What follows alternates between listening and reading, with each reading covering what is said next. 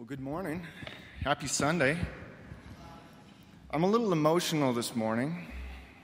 This is something of a going away Mass for me here at Lourdes. I've been reassigned to the cathedral, an assignment that I know will be beautiful, but it's going to be hard to leave this community. I'm very happy that I get to see faces this weekend. We're at least in a limited capacity back in the church. And when I say goodbye, I'm happy to say goodbye to parishioners, flesh and blood. I'm going to miss this parish for a lot of reasons, a lot of good memories here. I'm going to miss this parish in part because, I think in large part because I've learned here to encounter the truth, the beauty, and the goodness of God. This community has taught me to seek Jesus, the truth. This is an impressively studious group. There's all kinds of small communities in this parish who are studying the scriptures, studying books, observing the world, and seeking God in the beauty of all things. This is a place where we pray with an incredible beauty. I want to thank the musicians, leaders in this parish who help us in prayer. Every week, it's a beautiful experience, and when I'm away, I really miss it. Praying with this community that sings really loud, maybe a little off pitch, but loud, who really pray with reverence, with love of God. It's a beautiful place to pray. And people here have taught me to seek goodness. Blessed are those who hunger and thirst for righteousness. So many folks who regular confession, so many folks who come and adore the Blessed Sacrament, asking the Lord to give us goodness. So many people who care for each other and care for the world. I'm inspired by the zeal of this community.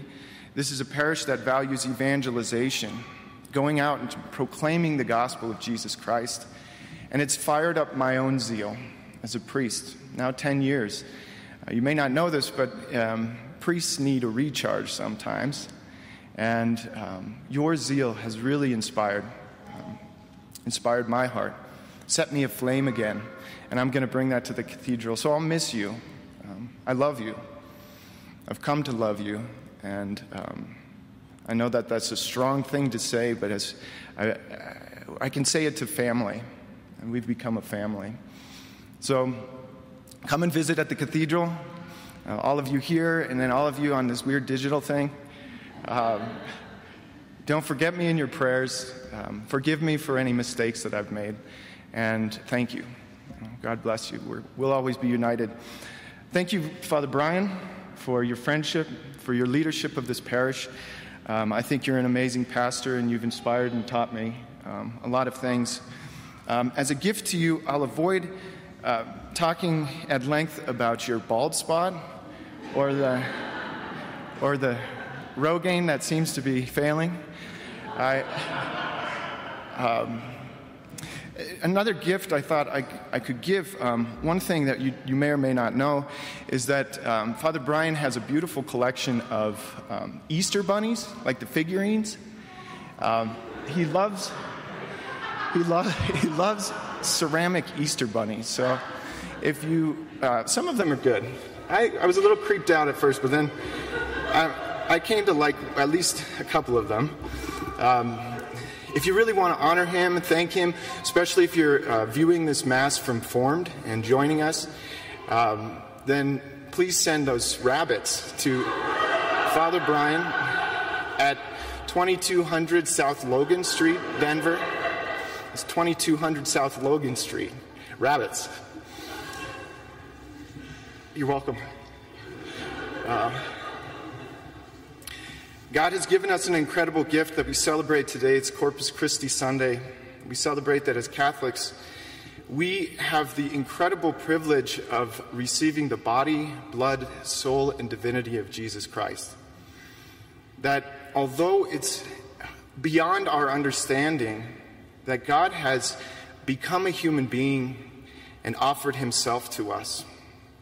That every Sunday, every time we come to Mass, we can eat the very body and drink the very blood of Jesus. That we can be filled with life through the living bread. It's an amazing thing. I watched the RCIA group ponder this mystery, approach this mystery, develop an appreciation for this beauty, and then long to receive Jesus. And I'm always inspired by that, watching them, being reminded of how amazing this mystery is. And then seeing them receive the Blessed Sacrament for the first time and the power of the body and blood of Jesus. It's amazing. The Mass calls it the great mystery of faith. There's a lot of mysteries that we believe in. We believe in the visible and invisible. But this is the great mystery, the mystery of faith, that Jesus is truly present in body, blood, soul, and divinity in the Blessed Sacrament, in the Eucharist, as a gift for us. This is a great mystery, and when I think of mystery, it's something like a combination of, what? How does this make any sense? I cannot understand this thing. It is way beyond me. And then there's, wow, this is amazing. This is the most beautiful thing that I've ever encountered. And it moves us. It moves our hearts. I think it's something like when you see from a place that is entirely dark at night, you might be out in the countryside, far from the city lights, you see the night sky. And you see all those stars. And it's a different experience than when you can see one or two from at least where I live. That incredible sky filled with stars. And you realize that there are 100 billion stars in this little galaxy and 100 billion galaxies that we know of. We're so small. And we've been given the gift of life. It's amazing. We're a part of something. You feel connected. You feel a part of something that's so big and so beautiful that we feel a warmth. You know? When I saw the Aurora Borealis for the first time, those northern lights, I was way out in the countryside at the border of Canada and the United States, and it moved me. My heart was filled with warmth. And I got the goosebumps. You know the goosebumps? It was an incredible feeling of wonder, of mystery. I can't understand this. It's beyond me. But it's so beautiful that I am a part of this reality. The mystery of faith. Jesus gives us his own body and blood, soul, and divinity.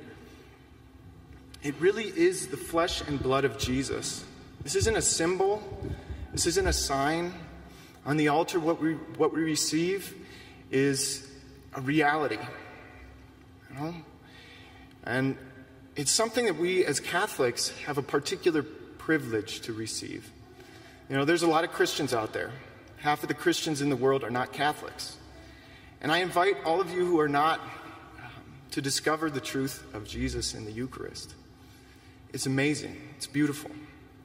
It's moving from the beauty of the night sky in the city to the amazing experience of the overwhelming beauty of the greatest mystery that's present to us in the world. The most beautiful thing. An encounter with God that you can never understand or imagine. Jesus gives us his body and blood. He says that I am the living bread that came down from heaven. That there's life in this body and blood. I was asking myself, what is the deal? I think I can understand the body part. The Old Testament scriptures speak of this flesh that came down from heaven to feed the Israelites in the desert. When they're tried, when their trust is tried, God provides for them, and they realize that God will always provide for them. He gives them food from heaven. Well, this bread is something that we're reminded of if we think of the temple, where there's showbread that's put out every morning and that is constantly present, reminding the people that God is trustworthy, that he will give us his daily bread. Jesus says, "I am the bread that gives life to the world. My body is true bread, and my blood is true drink." And I think I understand the bread part, but it's the blood. To drink blood, that was a scandal to the Israelites of his time, of the Jews of Jesus' time. And I think should kind of provoke us at all times. Outside of the Catholic Church, there has always been voices that say, "Why do you think you should drink the blood of your God-man?" It is strange, drinking blood.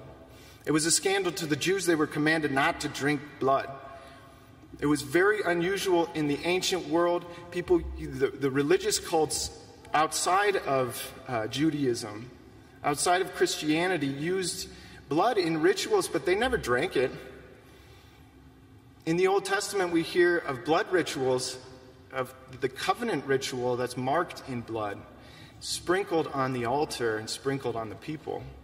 We hear of the blood of the lamb that is smeared across the top of the lintels of the doorways so that the angel of death would pass by at the time of the plagues and Passover. These are all images of that would foreshadow the blood of Jesus in the new covenant.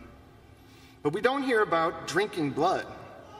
This is a novelty in Christianity. And they don't even explain it. That kind of bothers me. You have St. Paul who says in the reading today, he says, is not our drinking the blood of Jesus, is not this cup a share in a participation in the blood of Christ? This Greek word, that's a real gift, for participation. Is not this cup a participation in the blood of Christ? It's koinonia. It means a share in the very family of the person that you're referring to. Participation is kind of inadequate, but koinonia means that what happens with the blood is that when we ingest the blood, when we share the blood, when we drink the blood, we get a blood transfusion. That our blood is mingled with the blood of God, with the blood of Jesus. It unites us, and then it has these incredible characteristics that unfold if you look at the New Testament and you study the blood. Blood in Greek is haimatos. This guy is good. You should teach the classes that I'm supposed to teach. That's where we get the word hematology, right? Study of blood. St. Paul is a hematologist, spiritual hematologist. The book of Revelation, John the seer is a spiritual hematologist. And so we're going to look at them and find out what this means, that we have the blood of Jesus inside of us, running through our veins. Jesus says that the blood is life, that the blood is eternal life. That when we have this blood transfusion, when we have the blood of Jesus running through us, we cannot die. We will not die. It's assurance that we have eternal life and that there's a fullness of life that awaits us at every turn. You have that blood in you. I have that blood in me. It's an identity that reminds us constantly that we are children of the Father, that we are brothers and sisters of Jesus Christ, and that we're filled with the Holy Spirit. You know, blood bears that identity. I don't know if you watch these what are they, like mystery shows? This NCIS, NCIA, NCI Denver, these kinds of things. they always find a drop of blood, and then that drop of blood can identify, it's the key to unlock the identity of the one they're looking for. Just one drop of Jesus' blood mingled with our own changes our identity. We are children of God. And that's not something you can compromise. That's not something you can change. It's in you. It's in me. Our blood has been transformed by the blood of Christ. We will always be children of God. That blood bears identity and it bears life. The blood is a sign of the new covenant. Jesus says this. Take this, drink of it. This is the covenant of my blood, the new and eternal covenant. Covenant means a promise. That if you have this blood in you, you have been promised by God that you will live forever. That you will always be a child of God. And we depend on that promise, and what comes from that promise is a victory over those that threaten us, that which threatens us, because we have an enemy. And this is what the book of Revelation reminds us with the blood of Christ. I need my Bible for this one. That's my second gift to Father Brian, that I'm going to preach with the Bible. Go ahead and open your Bibles up to Revelation 12:11. Nobody did that. So I guess I'll have to read it. So John is seeing heaven. He's gazing into heaven. And he says, "And I heard a loud voice in heaven saying, 'Now the salvation and the power and the kingdom of our God and the authority of his Christ have come. For the accuser of our brethren has been thrown down, who accuses them night and day before our God. And they have conquered him by the blood of the Lamb and by the word of their testimony.'" The blood of Jesus, the blood of the Lamb, makes us conquerors over the one who threatens us. The accuser of our brothers, who from the very beginning has been a liar. This devil who wants to lie to us and undermine our identity and our sense of life that has been saved. The devil likes to say, hey, you are not a child of God, or you're an embarrassment to God. Wants us to feel guilty, wants us to feel ashamed, wants us to be afraid of God. What if I do something wrong, if I make a mistake? The devil rushes in and says, look at you. You're not worthy to be of the family of God. There's something about us that's fallen and that knows that we have done wrong and that we owe something. You know? But we know that the blood of Christ has paid a ransom for our sins. That the debt has been paid. But the devil rushes in and he says, you owe blood. And you owe much more than what you think. The devil is a liar. He sneaks in and he says you owe. He exaggerates the penalty. You know? Kid comes and he says, I stole a piece of gum from the store. And the devil comes along and he says, you owe 3 years of manual labor, kid. Now, don't steal gum from the store. But Jesus says, I have won victory over the accuser, and I will protect you from the accuser.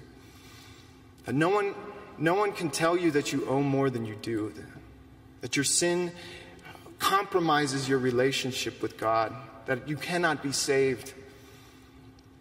The blood of the Lamb has cast out the accuser, has won victory over the accuser. And it gives us protection. It protects our identity. It protects our life. At the end of the day, the scriptures teach us that the blood of the Lamb runs through our veins, that we share in the blood of Jesus, that we are part of his family, that we have been given eternal life, that we'll live after we die, and that we can live with the fullness of life now. The scriptures teach us that the blood of Christ conquers all that threatens us. And so my hope for you, my gift Today, the good news that I give to you, that I announce to you, is that because you have the blood of Jesus running through your veins, you will always be children of God. You are assured of the promise that God gave you of your salvation, and nothing can take that away. And that the accuser cannot threaten you.